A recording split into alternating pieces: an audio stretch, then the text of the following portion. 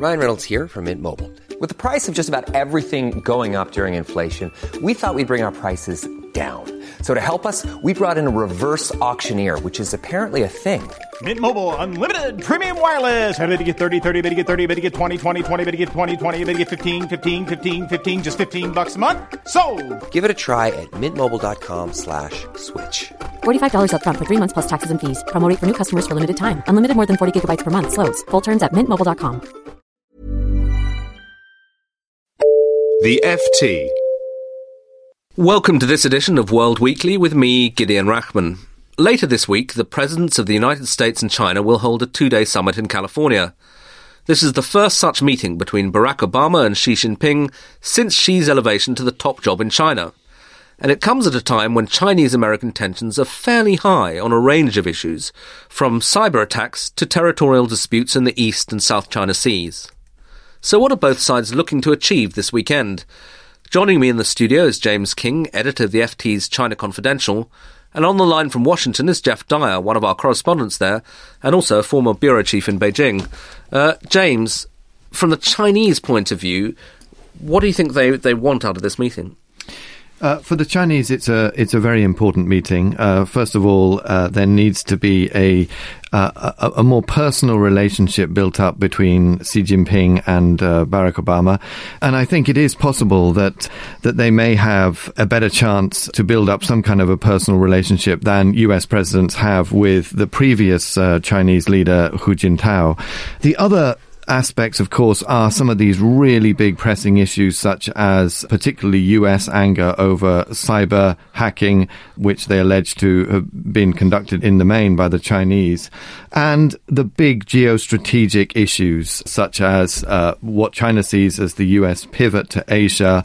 China's interest is to try to get the US to recognize that it's a rising great power and to get Washington to understand that it needs more international space. It needs to build up a wider web of influence throughout the world and to have the US agree to, as it were, make room for them internationally. Jeff, how would the Americans see it? I mean, I guess they would say, well, of course we recognise that China's a rising power, and yes, we'll grant it some space, and yet they do seem uneasy about the way China's behaving. How are they going to play it? One of the things we're looking for is exactly what James was saying about the personal relationship. When Barack Obama came into office, he really hoped that he would be able to strike up a rapport with Hu Jintao, the previous Chinese president, and he found Hu a very stiff character. He found that the meetings he had with him were incredibly scripted, and he didn't get any chance to really have a sort of deep personal conversation with Hu Jintao. And so they're hoping that Xi Jinping is a very different kind of character, and he does seem to behave in a different way. He seems more confident, more comfortable in himself, and so they're hoping that they can have a more honest conversation. In terms of the sort of strategic issues they want to talk about, well, they in a sense, they're trying to place a test with the Chinese to see whether they can really have an honest dialogue about issues like cybersecurity. But also one of the things they really want to talk about is North Korea. They're desperate to start a conversation about what will happen if the North Korean regime collapses, because that's something that could potentially happen in the next few years, but one never knows. And it's a very, very delicate situation that did. One can easily see a situation where U.S. and Chinese forces might find themselves facing off against each other. And so they want to have that type of conversation with the Chinese about things very much off the record, but which to test the waters and just to get a sense of Chinese intentions and Chinese plans. James, what do you think the chances are that the Chinese will actually be prepared to engage in a kind of frank discussion? Because that requires a level of trust, doesn't it, that seems a bit absent? I think that, they will try. And of course, I think both sides recognize the critical importance of this, not only for bilateral, but also for global relations.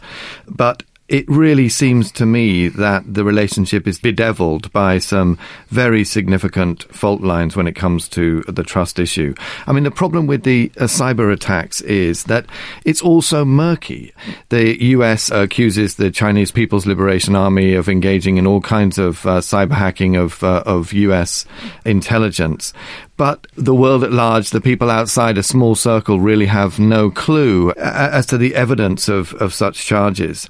And the big geostrategic questions of the US possibly retiring a little bit in their influence in Asia, particularly the maritime areas around China, requires such a level of trust between the US and China that that I think it would be very difficult to achieve that.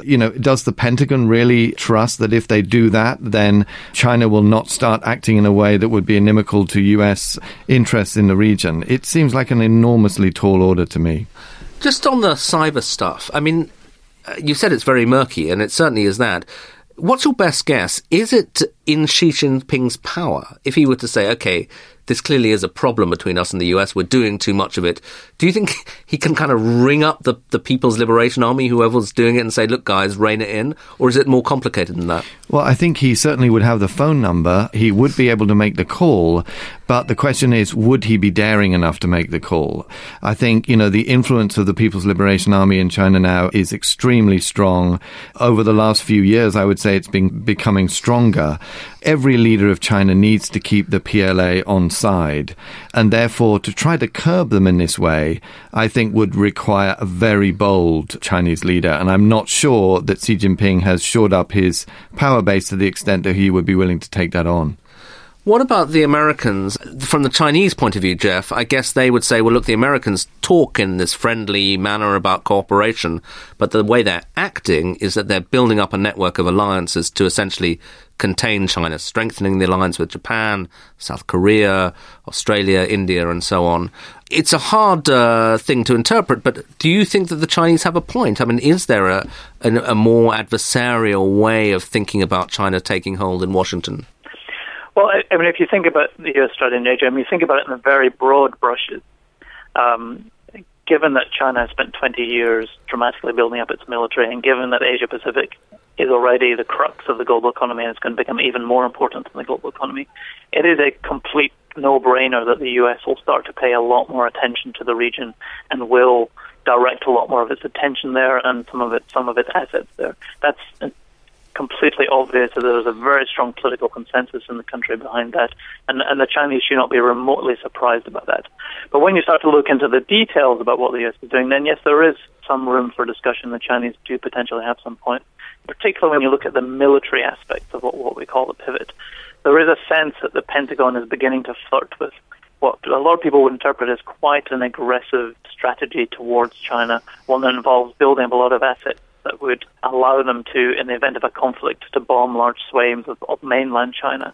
And a lot of people, even in the U.S., think that's too confrontational, and a lot of the U.S. allies in the region think that's too confrontational. And so I think a lot of the discussion in the next couple of years in Washington will be about the nature of the sort of deterrence that the U.S. tries to put into place against China.